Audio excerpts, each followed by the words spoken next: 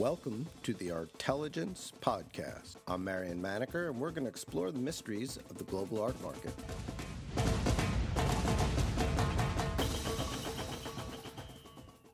Later in the podcast, we're going to speak to James Tarmy of Bloomberg and Brian Boucher of ArtNet about their impressions of the old master sales that took place here in New York. But before that, we're going to speak to Hrag Vartanian, who's the editor-in-chief and founder of Hyperallergic, who's just been in LA for a series of art fairs. Hrag, tell us a little bit about what you saw. Well, I went out for the art fairs, the LA Art Book Fair, the Art Los Angeles Contemporary, and at the same time the Paramount Ranch Art Fair was going on. And, checking out the galleries, because in LA the galleries seem to be moving and shifting at a pretty rapid rate. And so it was really nice to sort of check in and see the new spaces and what's new in the LA art world. What did you see that was different from the last time you were there? Well, I mean, the Hollywood gallery scene's really been filling out, and it's, I have to say, I'm always surprised in the LA gallery scene how it is that all these spaces, from blue chip to artist space to emerging galleries, all end up in the same spaces. In New York, they all seem to be sort of more ghettoized into different neighborhoods. Well, in Los Angeles, you'll have like an artist space like LAX Art within a few blocks of Regan Project, and it just seems kind of normal, and they've all moved there rather recently. So it's kind of an amazing sort of like circulation that kind of goes on. It's always good to see because they're putting on shows. So, I have to say, when I asked around, it didn't sound like a lot of people were necessarily buying at the same rate that we usually come to expect in New York. But I don't think that's been very different with the whole LA gallery scene. The usual complaint about LA is that everything's too spread out, too atomized. So it sounds like things are finally gelling into some form of a community. Well, in Hollywood, there's definitely, Culver City always had a little bit of one, but some of the galleries have been moving out of Culver City to places like Hollywood. But I have to say, being there for 5-6 days, it's impossible to do more than one or two art neighborhoods. And it can be really frustrating. This trip I had to make sure not to go to any museums because I knew how they sort of eat up whole days. You never get to do everything you want. But, really the focus this year for me was, or at least this month, I should say, was really the art fairs themselves. And I have to say the LA Art Book Fair was really boisterous. It was like there was a lot of energy, a lot of California publishers, which were really excited about what was going on. I have to say the Art Los Angeles Fair, it's one of those fairs I really want to love. that I really want to like, but it just doesn't seem to have the energy that a lot of other really successful fairs seem to have. And the size of it seemed pretty small. And, in Paramount Ranch this year, I decided to actually forego after like early reports of people saying, oh, well, it's kind of the same as last year. And when I went last year, the part of the issue there is the fact that it's kind of gimmicky. It's in this sort of old Hollywood set, which is really fun to sort of wander around. But I remember last year going and realizing that after a month, I really didn't remember any of the art I saw because I was too consumed by the venue itself. And I think it's sort of like one of those places that people love to go, and it feels very nada in the terms of the aesthetic that it sort of puts forward. But, I don't know if it's really the best place to be looking at art. Well, since you weren't distracted by the Paramount lot this time, what do you remember from this visit? Which were the artists that made an impression? Well, it was really great. Even to see like the new Anish Kapoor show at Regan Projects was amazing. It was really impressive. It was an impressive show. And it was some new work that I hadn't seen before. A lot of these kind of works that deal with mourning, and they're a little bit, not reflective surfaces, a lot more kind of meaty work, to put it another way. So that was really impressive. But then there were a lot of the artists. It's kind of hard nowadays to figure out who's local and who isn't. So there's like a Live Magic Laser show at, various small fires, which was really strong. But I know she's based in Brooklyn, and then, you go to a space like LAX Art, and there were a lot of local artists doing some really, really great little projects. different sculptural works and installations, and, Slanguage, was doing their sort of like, fun kind of conceptual, projects. And, so I'm actually having trouble figuring out who's local and who isn't anymore whenever I'm going to LA. And, I saw a performance at Night Gallery, and I realized that artist was from Brooklyn. And so like, it's all blurred. You're like, who knows anymore? Who knows who's local and who's, bi-coastal anymore. Why should LA be different from anywhere else in the art world? I mean, anywhere you go, it seems that most of the people in the art world or at an art fair are from somewhere else, not local. That's right. There's like a ubiquity, it just feels like going to, a New York gallery, and I like that, but I feel like it even more than before. I think because the fact that the spaces are sort of larger and more pristine. And that was one thing that really sort of surprised me, was in Hollywood, how the spaces were really these pristine spaces, that felt almost Chelsea-like. And, everyone had them, and they were all these giant, like from Gavlak to, very small fires to, any gallery you can imagine. And they were really nice, but I was kind of surprised because I guess I get used to like a lot of the emerging galleries having smaller spaces and then building their way up, but it didn't really feel like that. Following along on Twitter, I noticed that there were a lot of Europeans attending the various art fairs. Did you get a sense of the crowd about who was around, who else you ran into?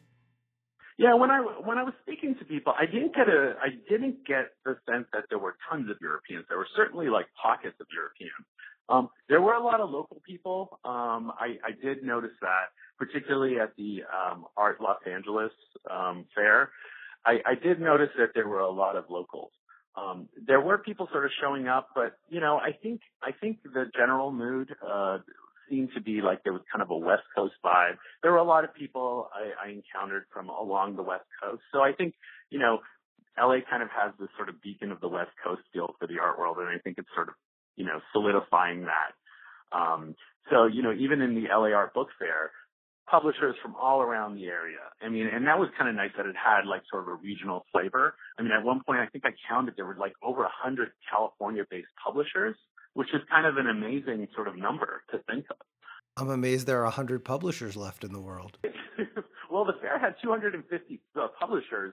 And when we use publishers, of course, that's sort of a catch-all phrase. It could be everything from some kid making a zine to like a multi-million-dollar outfit producing really gorgeous catalogs. But, a good almost half of them were California-based, which kind of shows sort of a vibrant scene. And that was really impressive to me. Some of the collectors I did talk to, I don't think they saw anything that was really out of the ordinary. Nobody was really talking about any finds in that way.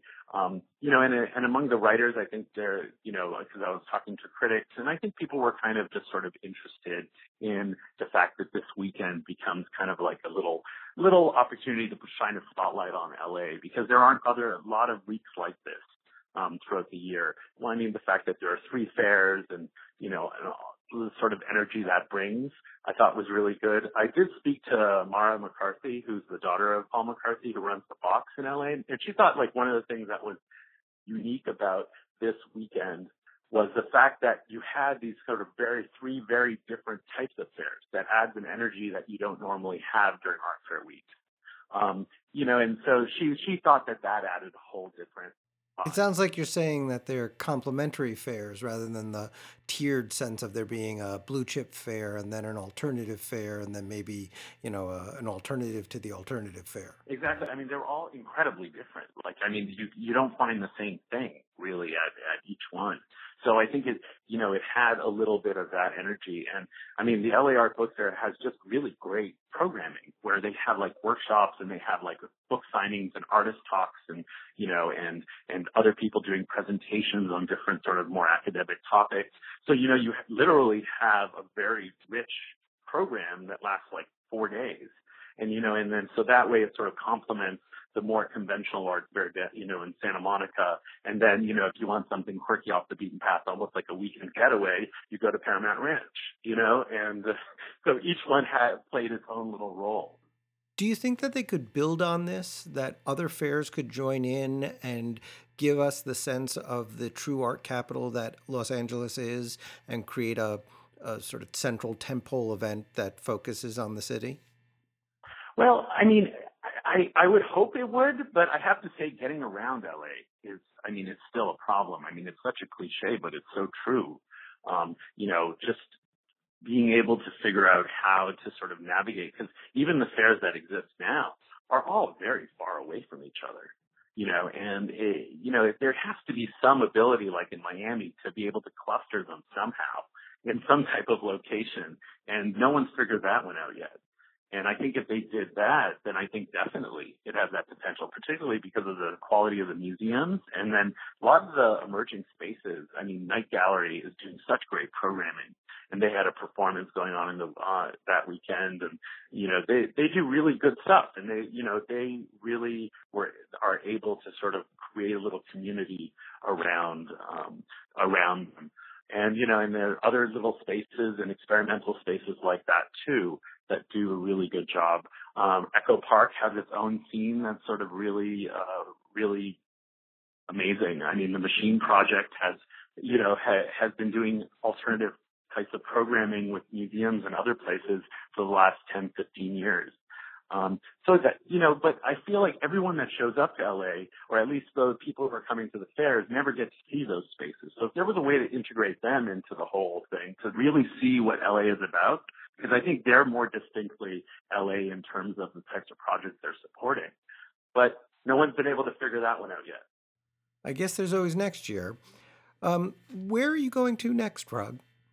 Well, I'm off to Minneapolis this week to take a look at the scene there with Burnett Gallery and some of the other alternative spaces that are going on. There seems to be a lot of art activity going on in Minneapolis, so I'm there to check that out.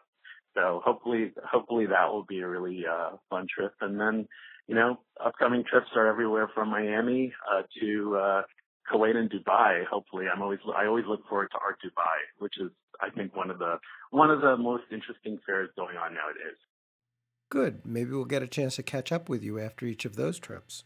That'll be great. Well, Hrag, thanks for taking the time. Yep. Thanks, Marion. Always a pleasure. Now we're going to turn to a discussion of the Old Masters sales that took place in New York last week. They were a decidedly mixed bag. Christie's sold about $34.3 million worth of art.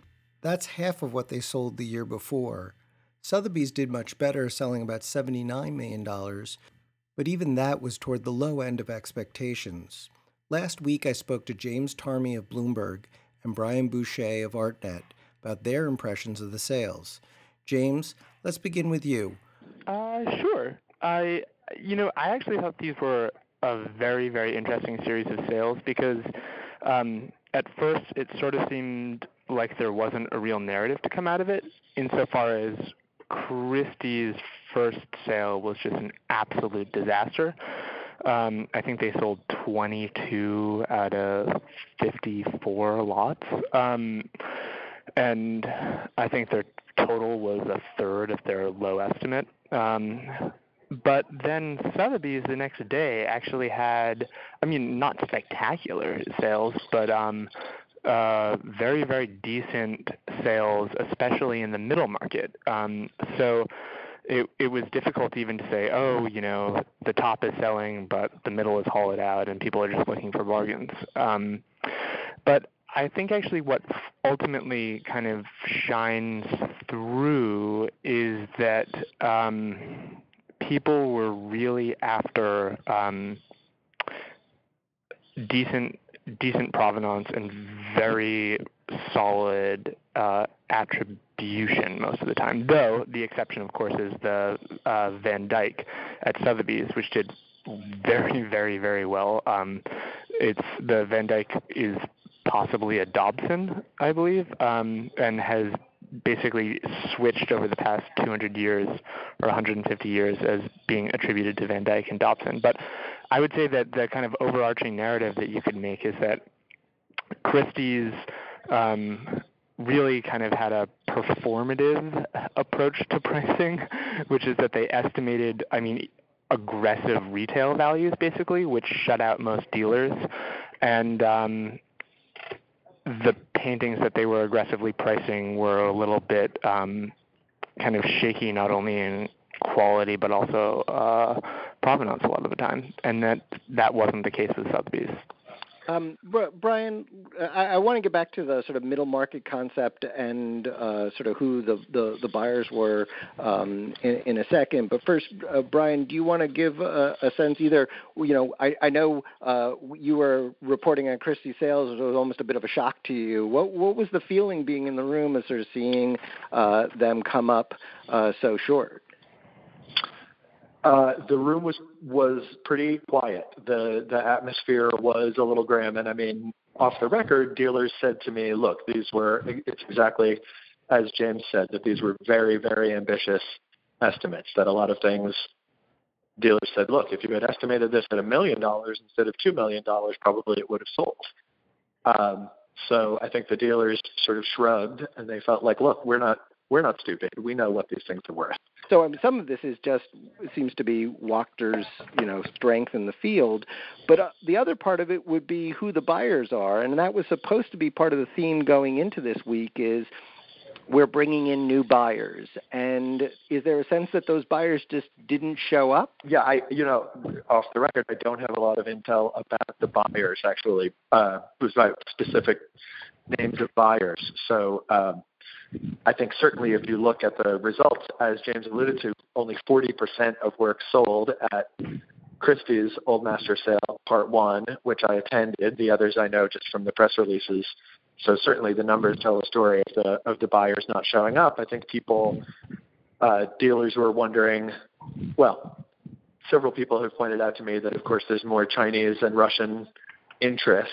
And in fact, Christie's has a relatively new specialist based in Hong Kong, which reflects an anticipation of more money coming from China. As far as Russia, I got a couple of different experts saying, look, the crash of the ruble is not going to help any of these Russian dealers or potential Russian buyers. On the other hand, these oligarchs probably have their money offshore anyway. So different guesses about the Chinese and the Russian new buyers.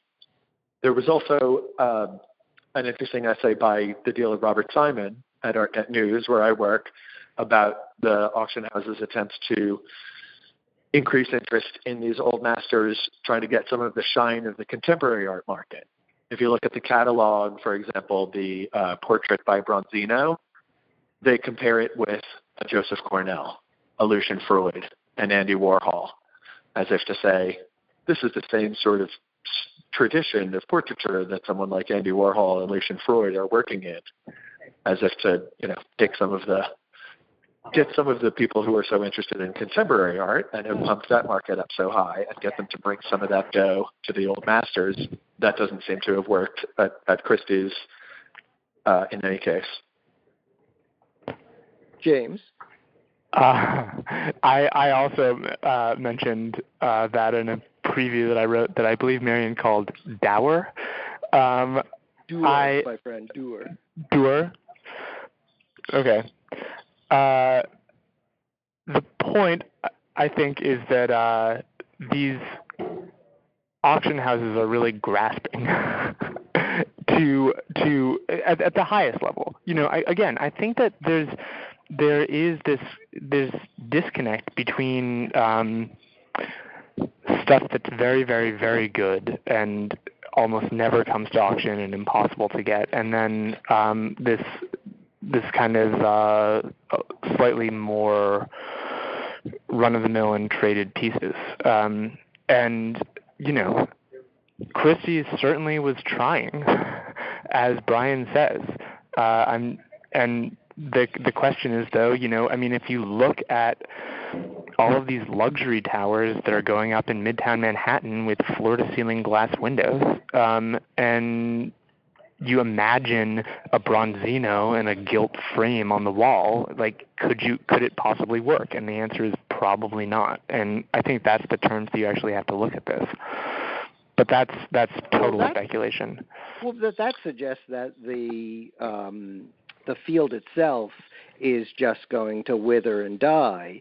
And yet we saw a lot of, and you mentioned earlier, we saw a lot of works that were priced in the 3 to 5, 600,000, selling, sometimes 100, 200,000 above, sometimes, around $1 million. So there were clearly buyers interested in what they thought were interesting works. Now, maybe that's the dealers thinking they found something. That Van Dyke, the Dobson Van Dyke Dobson is a good example. The other one, which you wrote about, James, is the Constable that got so much attention just because it had been cleaned and reattributed for the most part. But certainly the buyers bought the reattribution in a big way. Right. They didn't buy the reattribution, however, of the Caravaggio, which, right. I mean, if it had been a 100% bulletproof solid Caravaggio, I quoted someone as saying, it would be selling for a lot more than an estimated $3 to $5 million. But $3 to $5 million is still a lot to gamble on. It would have been a $20 to $30 million estimate, let alone what it would have sold for. But like the Vermeer Christie's sold last year, even that Caravaggio didn't really look like what you want a Caravaggio to look like. Right. It was going to be an early Caravaggio, or it was going to be something else. And the same thing with that early Vermeer. So the problem with selling a trophy like that is it's very hard to attract without, as you just said, without that sort of circle of buyers who want to have a trophy in their apartment that's going to look great in their glass apartment. It's hard to get the people to spend in a competitive way, whereas the real connoisseurs are coming into that market looking for things at a lower level. Go on. I do think that one of the interesting things, and you guys have just been talking about this, but I just want to chime in a little bit.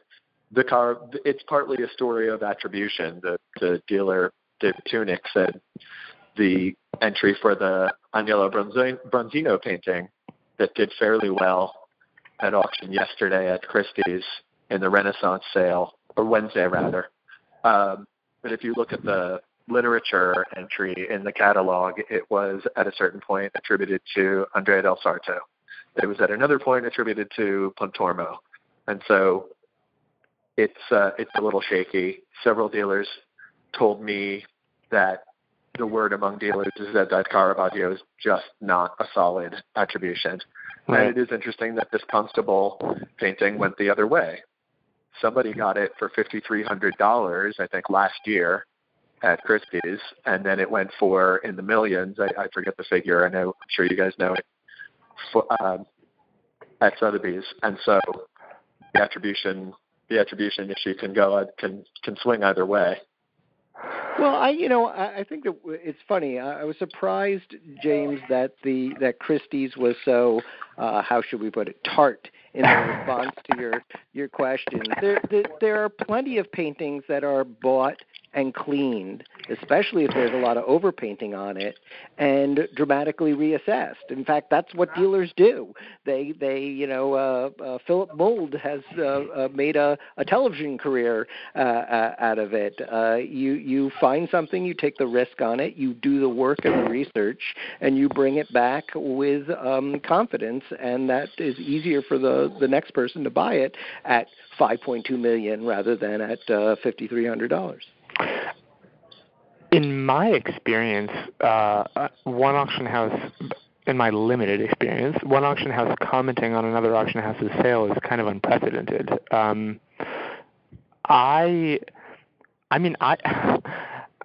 don't know. I mean, my total guess is that it just was a little bit more obvious than anyone would have liked to admit to themselves at the time.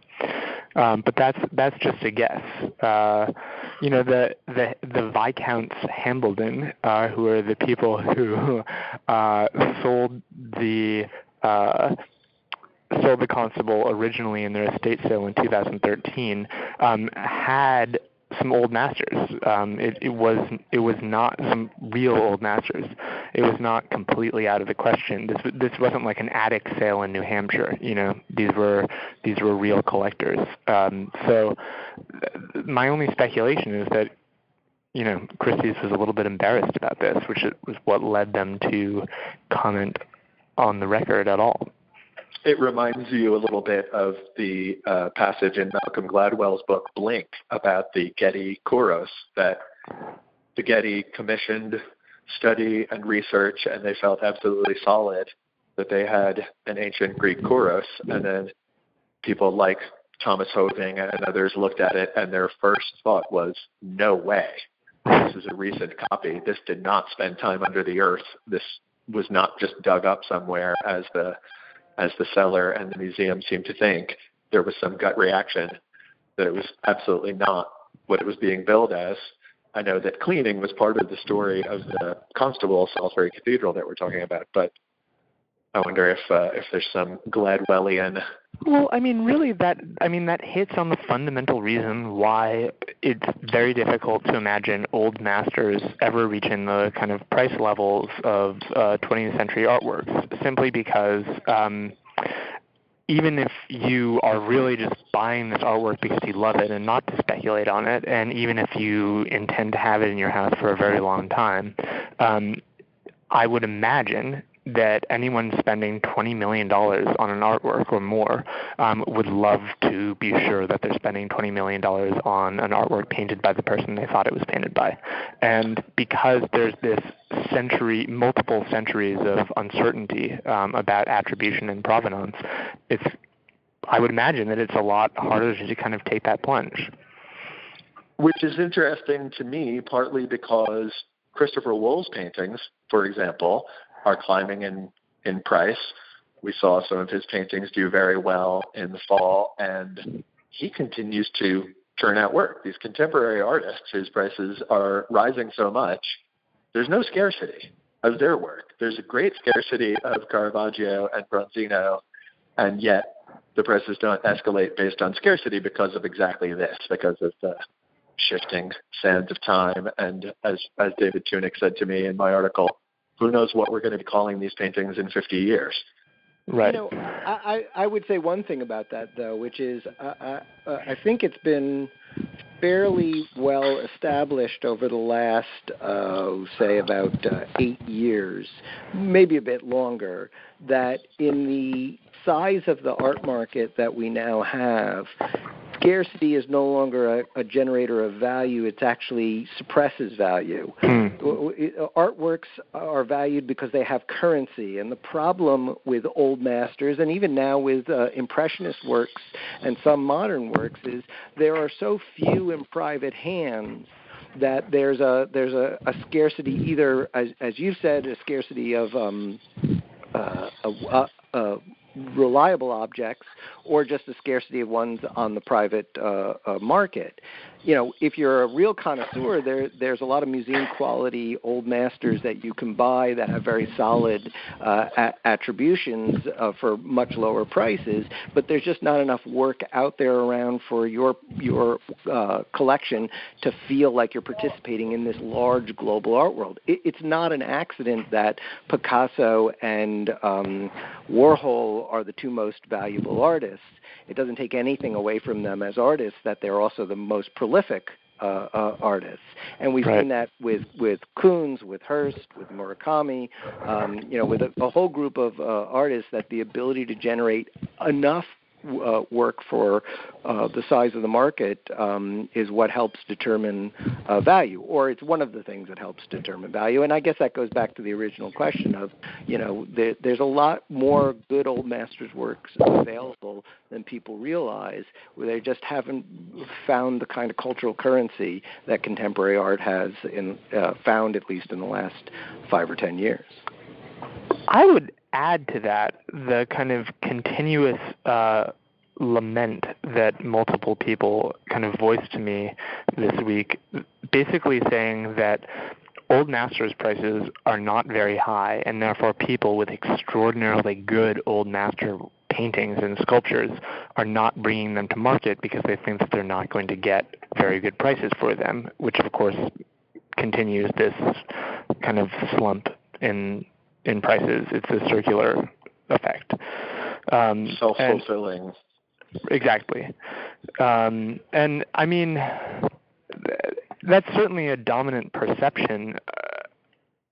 Again, I thought that there was some very nice stuff at Sotheby's, and also the Appet Guggenheim collection at Christie's also had some excellent bronzes.